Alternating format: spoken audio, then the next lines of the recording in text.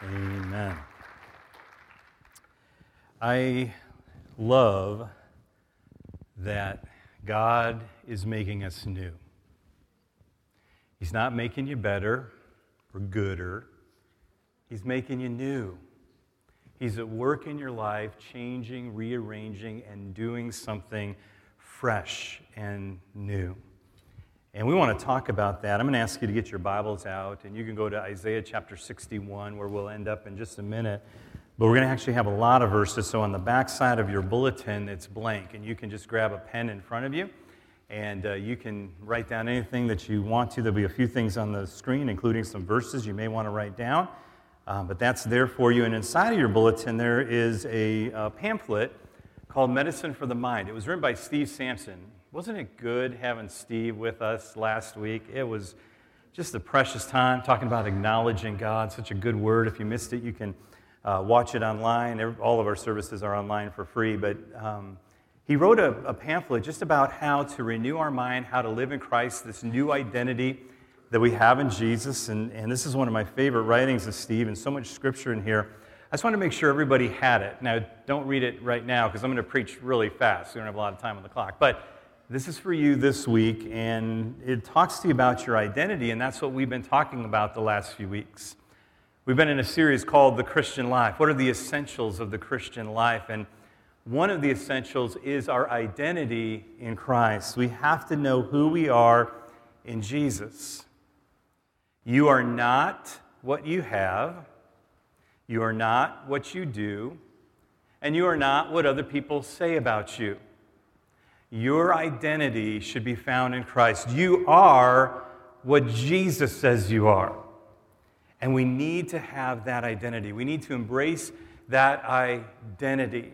And don't let anybody else define you. Only let Jesus do it. Because our identity is the key to building our life. See, you're going to build a life based on your identity. And so that's kind of the foundation. And so that's why we need to know who we are in Christ, because everything else is built on it.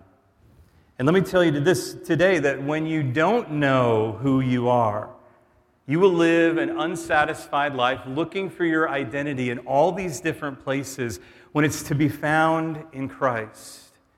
You need to lose your mind and put on the mind of Christ. And that's what it talks about here. And it talks about that in Scripture in 1 Corinthians 2:16. But we have the mind of Christ.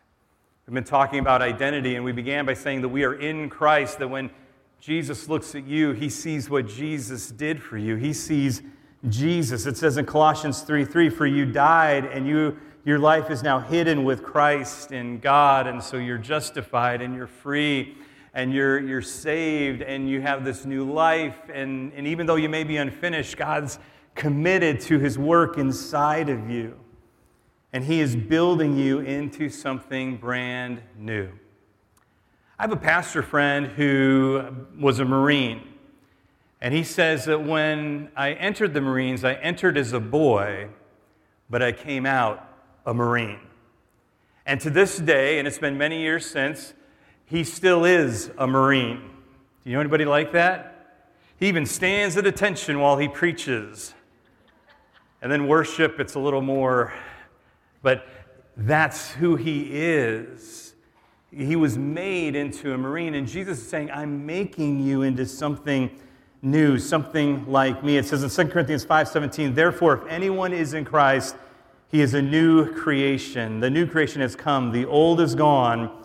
The new is here. Let me tell you today I want you to step into your identity as a son, as a daughter, as a child of God. Because that's who you are. That's who you belong to. Isaiah 61 is a passage of Scripture that Jesus read in the synagogue one day. He was in his hometown synagogue, and they asked him to read the scroll. Jesus had come to the synagogue, and they'd heard all the stories that he was doing, and they said, would you read the Scripture today? And he stands up, and he reads Isaiah 61, and he says, this is me. This is what I'm doing right now. This is why I came, and this is what I want to do in your life. And so let's look at it together.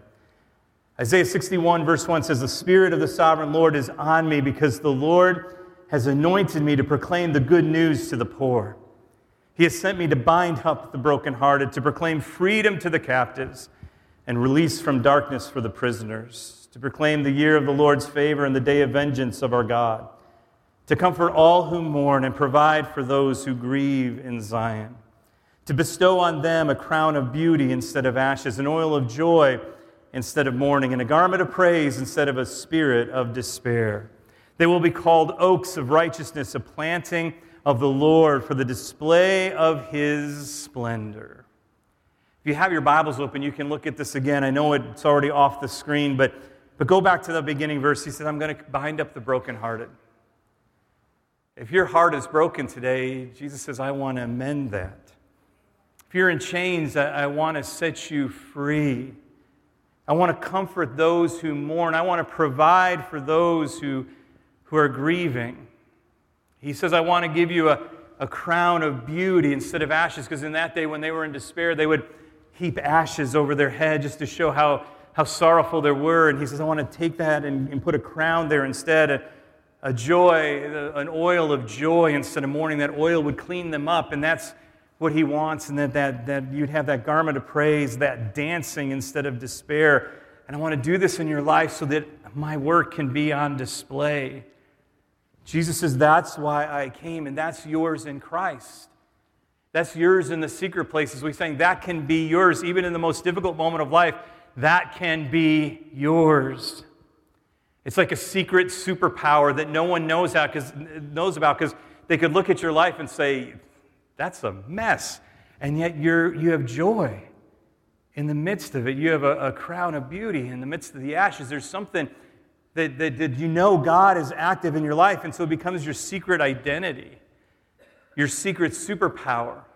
You know how many people love superhero movies today? They're the most popular movies in the world, and I think it's because it's about that secret identity. We all want that, and Jesus says, that can be inside of you, and my work is inside of you. It is powerful, and God wants to do that in each of our life. And so how do we live in this? You say, Daryl, that's really good, right? Yeah, I really want those things, but that's not the way it is right now. So how do I get them? I'm going to give you 3 things today. How can you get the secret power of the beauty for ashes, the joy for your mourning, and the garment of praise for your despair? And the first one is this. I'd like you to write this down. Rest in Christ. Rest in Christ. Cease your striving. You know the word Sabbath actually means cease or to stop? You know, we just have to stop sometimes and spend time with God. You say, well, I got so much to do. I don't think I can stop. Can I just share something with you? That there will still be things left on your to-do list the day you die. There will still be things left unfinished. It's not that we're supposed to accomplish all these things and then we get to go home. There will always be something to do. And Jesus says, I want you sometimes just to stop and be with me. I want to be with you. We are so into works. We have this performance culture that we live in. And Jesus says it's not by works. And the performance culture might work in this world, but it doesn't work in the kingdom. Last weekend, on Saturday night, Steve Sampson was with us Sunday morning, Sunday night. It was great. Saturday night, his plane didn't come in. And it's only an hour flight from Kansas City to here. And he was supposed to leave in the morning, and it didn't go. And I'm thinking, it's only an hour flight. One of these flights will go. And so I just assumed that he would arrive. And about 3:30, I'm thinking, he's not coming. I'm like, I better run upstairs and put a sermon together, because I don't think he's coming. And he didn't make it for Saturday night. And I run upstairs, and I'm always thinking about sermons and jotting notes and things like that. So I'm kind of throwing something together, like as fast as I can to come down and preach. And as I'm preparing, and I'm just like, oh my goodness, I don't, because a lot of times you want to think about illustrations, and there was no PowerPoint, there was nothing on the screen. It was just like, okay, I got to get up and just do this. And as I'm sitting there, like worried about this, God spoke to me and says, Daryl, you don't have to be good at your job, because I'm really good at mine. And sometimes we gotta cease the striving.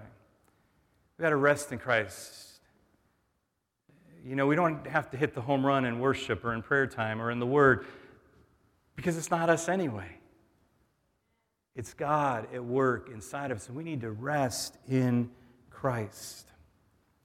This summer, I got to spend some time with John Crane. I love John. He preaches here once in a while. He's in Kansas City, and so we were there as sabbatical, and so I'm there for a while, and he took me to this place called Top Golf. And I think we have some around here, but it's just a place where you go and you have games with golf. It's like a driving range, but it has games. And one of the games is how far you can hit it, and when we went there, they gave us the worst clubs ever to use.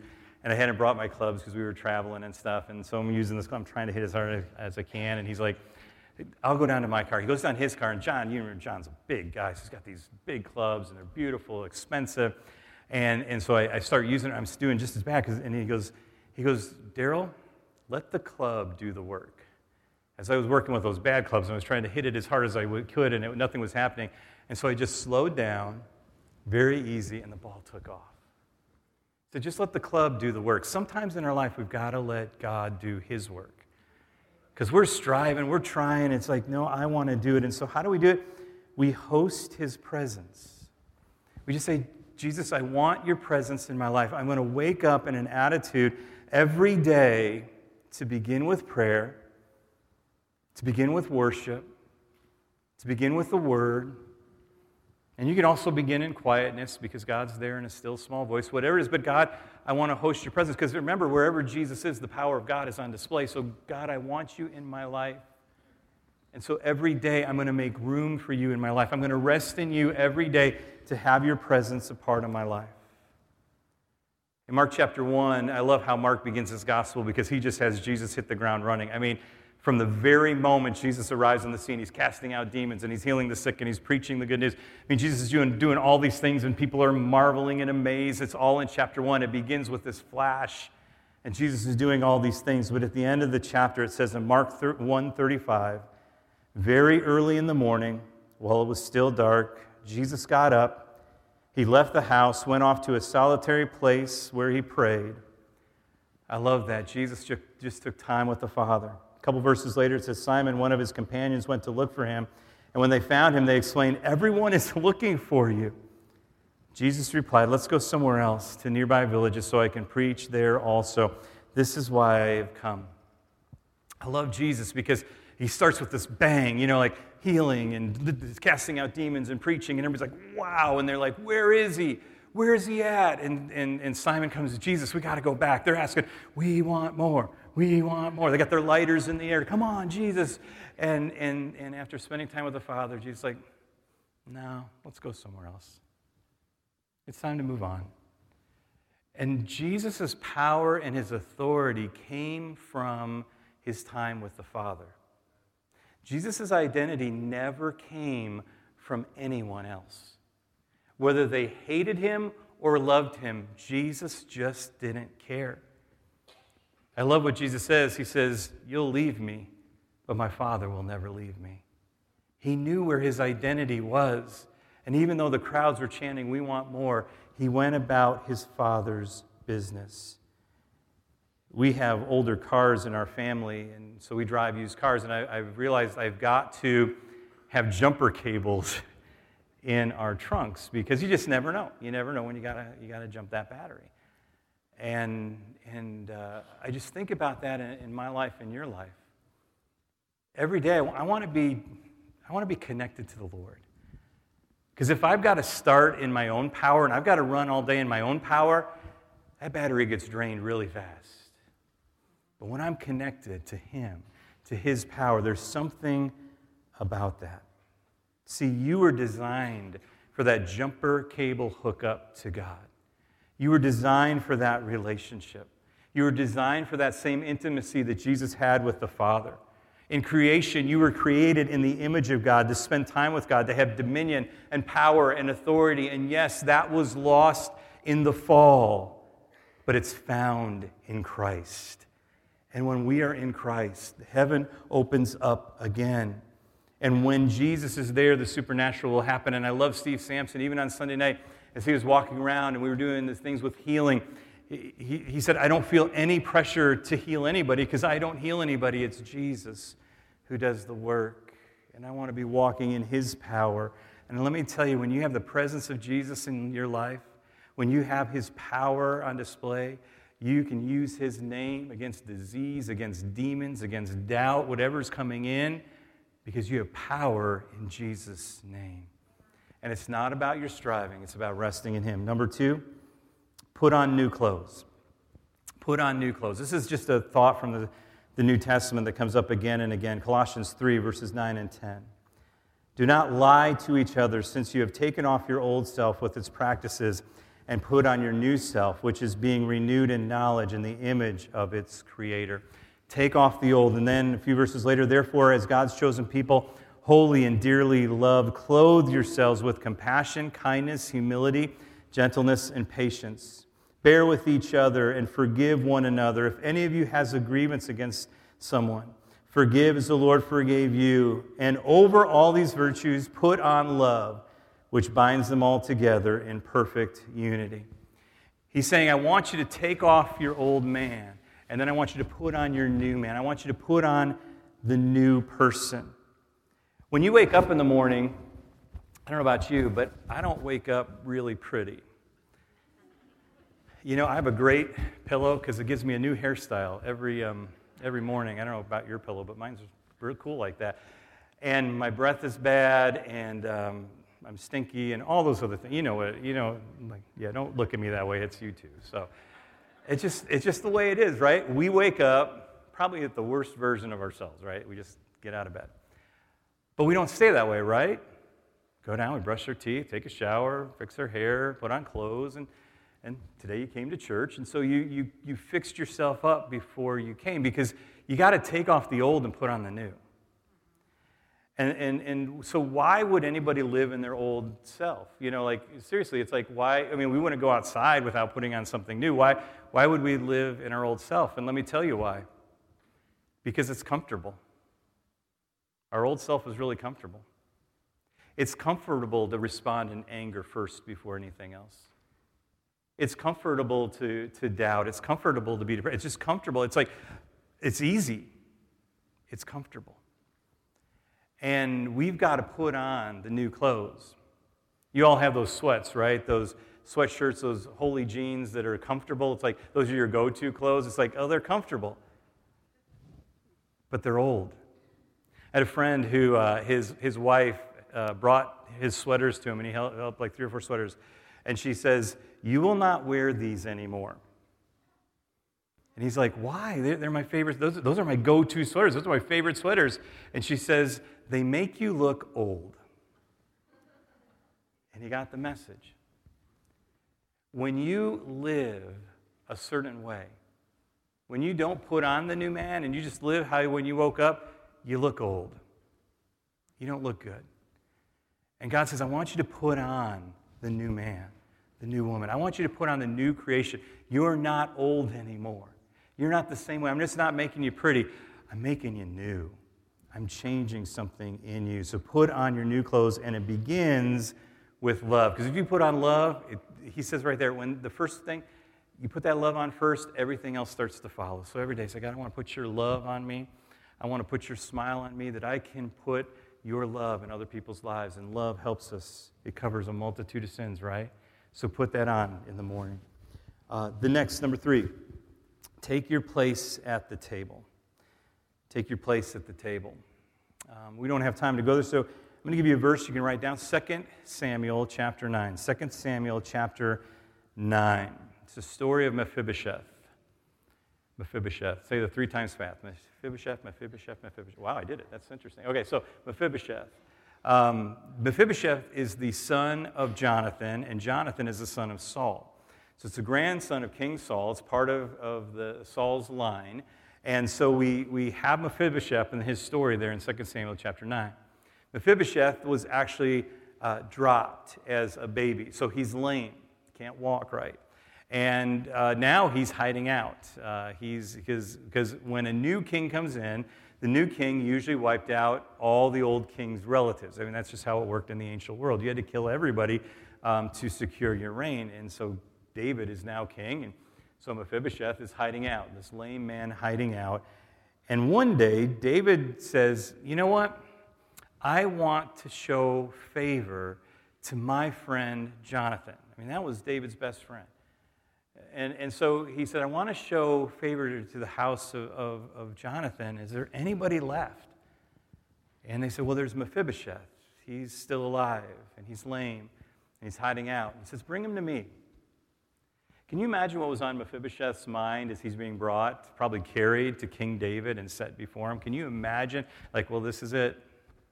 This is it. It's all over. And when he gets into the presence of the king, David says this, Mephibosheth, I want to honor you because I loved your dad so much. And so I'm going to give you everything that belonged to your dad, all of his land, all of his possessions, anything that belonged to your dad is now yours. And he takes this guy who is lame, hiding out, probably in destitute poverty, and he makes him an instant millionaire. Like, you can have it all. It's all yours, Mephibosheth. I want you to have it all back because it belonged to your dad, and now it belongs to you. And then he says, I want to do one more thing for you, Mephibosheth. I want to set you a place at my table. I want you to sit with me at the king's table. You're now going to be a part of my family.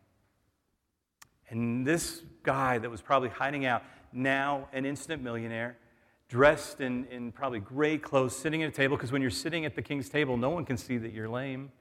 And he sits at the king's table, and that's his new life. He's been changed. It's a whole new experience. It's a whole new life for Mephibosheth. And Jesus says, would you come to my table? Come to my table. I want you to be there with me. I want you to be a friend of the king. I want you to be a part of my family. I want you to be in relationship with me. I want you to have a new identity. In Revelation chapter 3, Jesus is speaking to the church at Laodicea.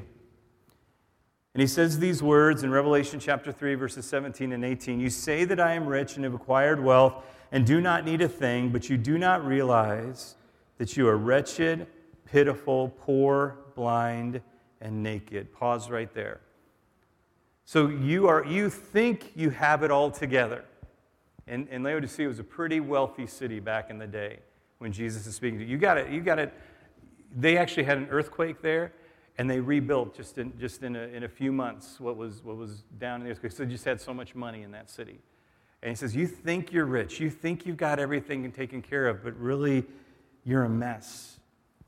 If you try to do everything on your own, you may think you have it together. You may think you're putting this great image out to this world, but inside you know you're a mess. And so Jesus says, I counsel you, in the next verse, verse 18, I counsel you to buy from me gold refined in the fire so that you can become rich, and white clothes to wear so you can cover your shameful nakedness, and salve to put on your eyes so that you can see. Come get these things from me.